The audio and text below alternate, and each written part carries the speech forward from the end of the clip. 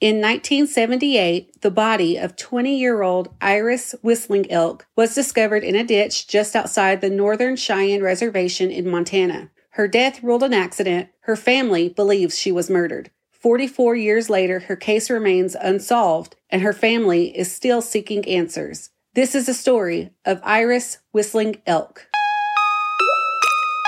Hey guys, this is Ash. This is Shiashi. This is Maggie, and you're listening to We Are Resilient.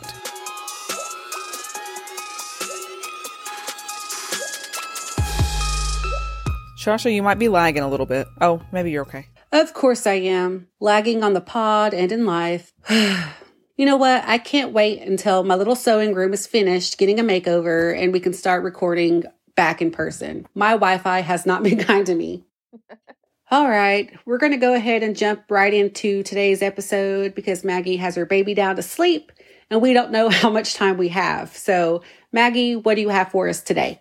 So today I have a story that's a little bit different than the stories we've covered in that it happened in 1978. We've tried to cover a lot of, I won't say we try to cover a lot of current cases, but we focus a lot on I think some of the current cases that we see in the media just to help it get some coverage. But this case is actually still unsolved. Oh my gosh. You know, we always talk about the overwhelming number of MMIWs today, but have you noticed in doing your research the sheer number of missing and murdered Indigenous women from like the 1980s and under? It's astronomical. It's crazy. Yeah, it really is. And what's even crazier is that some of the same things are still happening. Like some of the same things that happened to the women today happened to women 40 years ago. So our next episode release after this one, I'm covering a case from the 1970s too.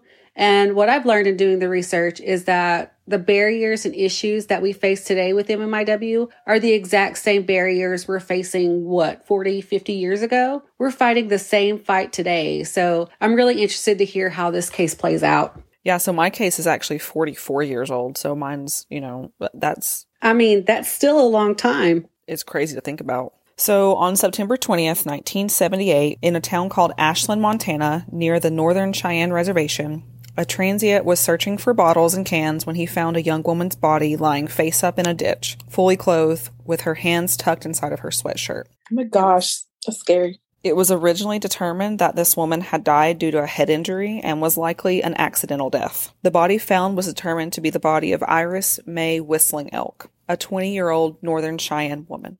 All these girls are just so young. I know. And you know what's really sad is I got really sad looking back through our database because it's all just like the pictures of them. And I saw Aaliyah Gatton Wells and just how beautiful they were. And it made me really sad looking back through that. I don't know if you've gone back through just like the database, but it's so sad. Yeah, anytime I go to update the website, I'm kind of reeling from the fact of just how much our database has grown over the last year. And you're right, these women and girls are beautiful. You know, some may have troubled past and things that they were working to overcome. Some were mothers. Some were really on the cusp of really beginning the start of their lives. And we just keep adding to the list and we've barely even scratched the surface. But yeah, when I was going back through all the episodes, it was, we have like 3 or 4 pages of women on there and it is terrible, but they are all so beautiful. I agree. It's just really sad. Iris was born on December 31st, 1957, and was the second of her parents' 9 children. She is described as an inquisitive, kind, and selfless person. Iris loved to sing and was known to help people with their homework and had graduated from high school mere months before her death. And she had actually received a college scholarship that she never got to use. God, like I said, on the cusp of doing great things. Scholarships aren't always easy to get. Especially in 1978, Like, I bet scholarships were not as common as they are today. Yeah. And she was, how old? So she was about 18 when this happened? She was 20. 20? Mm-hmm.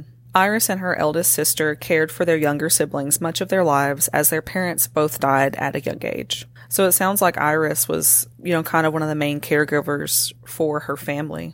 Yeah, being the oldest. I'm a middle child, but my 2 older sisters took care of us a lot when we were growing up. Yeah. My dad comes from a large family with a lot of siblings, and he would tell me stories about how the older ones helped take care of the younger ones and how that whole scenario worked. But, it's not really uncommon, I suppose, for Indigenous families. Yeah, and Indigenous families, I think it is more common. Maybe not more common, but I guess in Indigenous families, we see it a lot, especially in our community, right? Absolutely. I think it's just because we're so close, like cousins. Most are raised like siblings, as brothers and sisters, just because they're so close. That's true. Yeah, I know there are some families where, honestly, I couldn't even tell you, which kid is, that person's biological kid and which is their sister's kid, because they're always all together. Yeah. God, knowing that, I just scared to hear about what happened to her. So after the body was found, an autopsy was performed and indicated that there were multiple injuries to Iris's head and body, and she had a blood alcohol level of 0.26, which would mean she was highly intoxicated. It was thought that more than likely she had been deceased for at least 2 days prior to being found. Oh, that's awful. It was reported that she was seen the night before at a nearby bar. Authorities determined that she had suffered head injuries, but nothing else in her case indicated foul play. Police believed Iris may have hit her head, walked away, and died of her injuries and from the exposure to the elements a few hours later. I was just thinking that, did the elements play a cause in this? Yeah, so this is in Montana in September, so odds are, I guess the nighttime temperature would probably be 30s, maybe? Yeah. Yeah, and we got a small dose of that reality here in North Carolina because it has been freezing the last couple days in the 30s and below. And for her body to be out there for 2 days, I can only imagine how the elements played into that. What's frustrating is it's so common in MMIW stories is just to play it off, She did it to herself. Yeah, and I'll tell you a little bit about I'll talk a little bit more about it. They could not conclusively determine if Iris's head injury contributed to her death. However, this would be questioned years later. A man was originally identified as a suspect, but took and passed a polygraph test. Since he passed the polygraph test, he was no longer considered a suspect in this case, and he was never named in any of the evidence. How reliable are polygraph tests? Well, this is 1978 too, so I don't know. I know now I don't think they can use them as rock hard evidence. I think they have to have secondary evidence to make someone not a suspect anymore, but I don't know how it was then. Yeah, I know from listening to other true crime podcasts that a lot of them do say not to do a polygraph test because they aren't very reliable. So I did a quick Google search and it said that the American Psychological Association states that most psychologists agree that there is little evidence that polygraph tests can accurately detect lies. Yeah, so to Asha's question, I really don't know how reliable it would have been in 1978, especially if now they're saying they're not reliable. Iris's family did not even know that there was a suspect until her case was looked back into about 20 years later. What? Yeah, So they didn't even tell her? Nope, they were never told that there was even a suspect in question. I'm sorry. So you're saying that there was a suspect at one point. The family didn't know, yet they were made to believe that she did it to herself. Yeah. If that was the story going forward, then why even consider a suspect? Why even look into somebody? I don't know, because, with the suspect being not named, honestly, there's not a lot of information out there about her case, but, it's good questions. I don't know. It doesn't make any sense. So the news article written from 1978 had the headline, "Woman's Body Found in Brush," and reads as follows. The body of 20-year-old Iris Whistling Elk of Lame Deer was found in a heavily brushed area near the east end of Ashland at 11:27 a.m. Thursday by a man searching for bottles and cans. According to the Rosebud Sheriff, Jim Schiffer, there was no obvious signs of what caused the young, 5'2", 135-pound woman to die. He speculated that exposure may have been the cause. Schiffer described the area where the body was found as the Skid Row part of town. He said there were bruises on her face and a very high alcohol content in her blood. He was quoted to say, "At the present, it's kind of up in the air what we have," he said. "We're not ruling it a homicide." Even with bruises on her face? So they were basically under the impression that she got drunk, wandered off, and fell multiple times in her drunken state. And they didn't bother to, question people at the bar who she was last with? Was she with friends? Was she... Not that I'm aware of. Okay.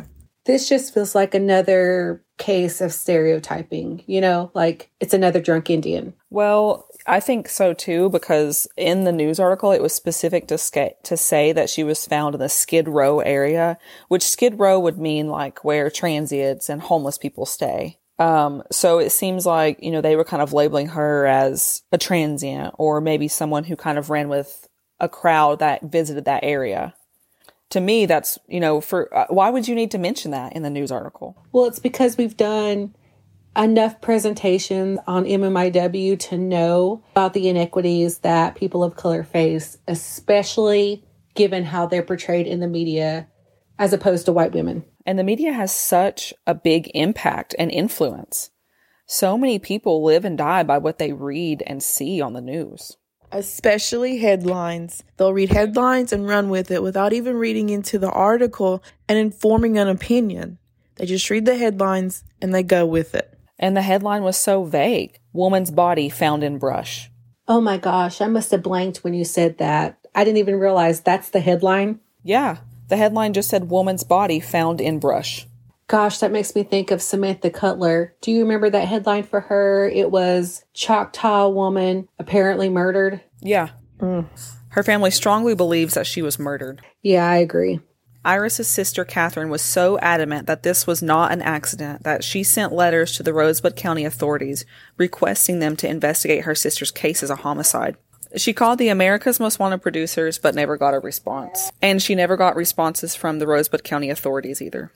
But finally, a number of years later, and it really isn't clear what year this occurred, but it was likely in the 2000s, a local attorney, Michael Hayworth, looked back into Iris's case and requested a forensic pathologist review the original autopsy. Dr. Thomas Bennett reviewed Iris's autopsy and concluded that Iris either suffered a major fall or was beaten to death, noting that she had a catastrophic subdural hematoma. He noted multiple injuries throughout her body and ultimately determined that Iris died of a major bleed in her brain caused by blunt force trauma.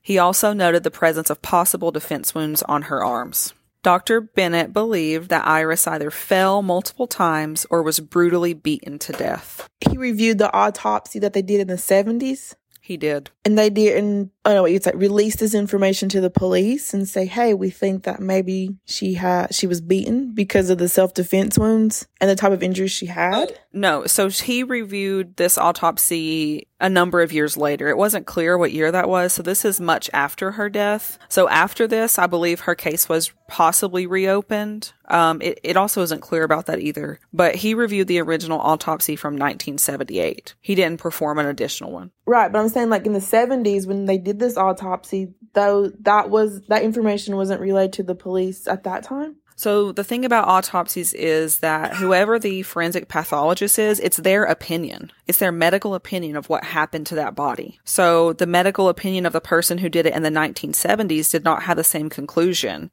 as Dr. Thomas Bennett. Now, why? Who knows? So if it's based off opinion, that means that a forensic pathologist or whoever's doing the autopsy, if they have a prejudice, this will greatly affect how they view the result. Absolutely. Because it's just that one person. Yeah, it's that one person looking at the body. So even though in this case it could have been an accident or she could have been murdered, it's the opinion of the autopsy. Wait, what do you call them? I'm sorry. Forensic pathologist. The forensic pathologist to determine which one it is. To determine the cause of death. Yes. And the manner of death. And so yes, he thought it was an accident. The original forensic pathologist ruled it as suspicious, but accidental. I just feel like if there's any type of suspicious in it, it should be looked into thoroughly. I would think that I don't understand why there aren't like more guidelines or laws around autopsies, because if it's suspicious, why wasn't like a second pathologist called in to review it, Because clearly, if they had done that, someone else may have had the same results as Dr. Bennett. Correct. Dr. Bennett also stated that it is possible that Iris suffered the injuries elsewhere and that her body was dumped in the area that it was found. There's just a lot of scenarios that we're getting here for it to be ruled an accident. Yeah, and I don't know how far away she was from the bar, too. That would be critical information to kind of understand the story more. Because if she was like 5 miles from the bar, like that's unreasonable, you know? She couldn't drunkenly walk with a brain bleed 5 miles anywhere. But I don't know how far she was either. The news article is very vague. So Maggie, was this tribal police that was doing the investigation? So what's sad is many think that what happened to her probably happened on the reservation, but she was found off of reservation land. So it's being investigated by the county police. And the FBI is not involved because it is not on boundary land or reservation land. So here's where I'm at with that. We've talked about jurisdiction issues a lot because it comes into play with the majority of the cases that we've covered so far. Why does it have to be such a battle when there's a human being involved? There's somebody here that died in a tragic way. Why are we not doing everything we can to help resolve this and potentially get a killer off the street? Well, what I don't understand is why they don't want to work together to solve these cases. You know, it kind of just feels like a lot of times it's like too much work to put in the effort. That they're just like, we can't find anything. It's because Indigenous women don't matter. Yeah, but it seems like if they did involve the FBI or the State Bureau of Investigations or something, that they could get more resources dedicated to it. But I don't understand it either. So Iris's family believes that she was either beaten to death by a group of girls rumored to be jealous of her, or possibly she could have been killed by a man she met at the bar. But today, 44 years later, Iris Mae Whistling Elk's death is still unsolved. That's a long time to go without any answers. 44 years. I bet some of her family members aren't even alive anymore. And that's sad. Like, can you imagine your older sister being murdered and found in such a way and then never getting a resolution?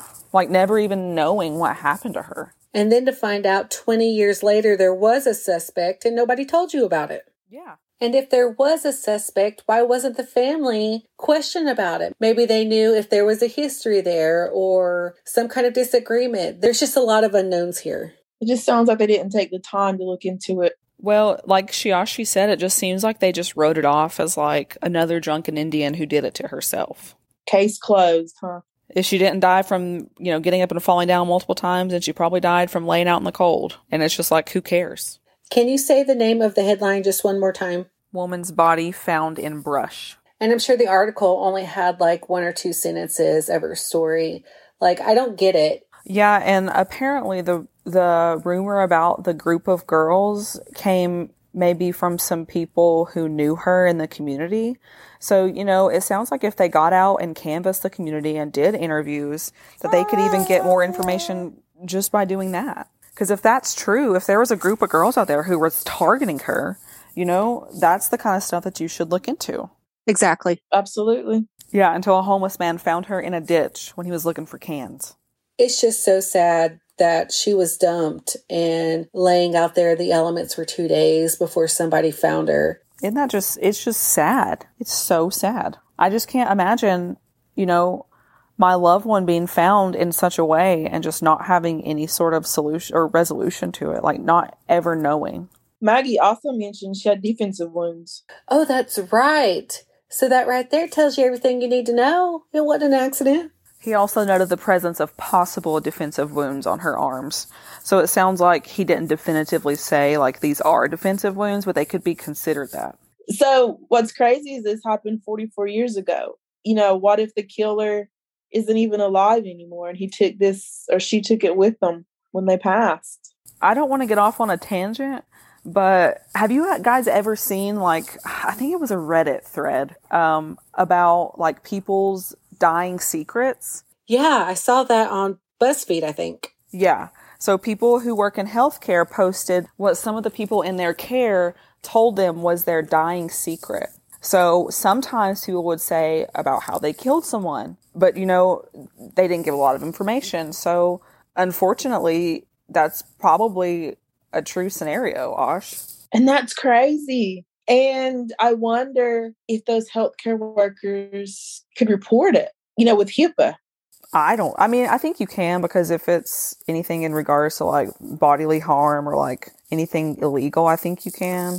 But, how do they know that the person's not just like, if the person has dementia or if the person's kind of on their deathbed?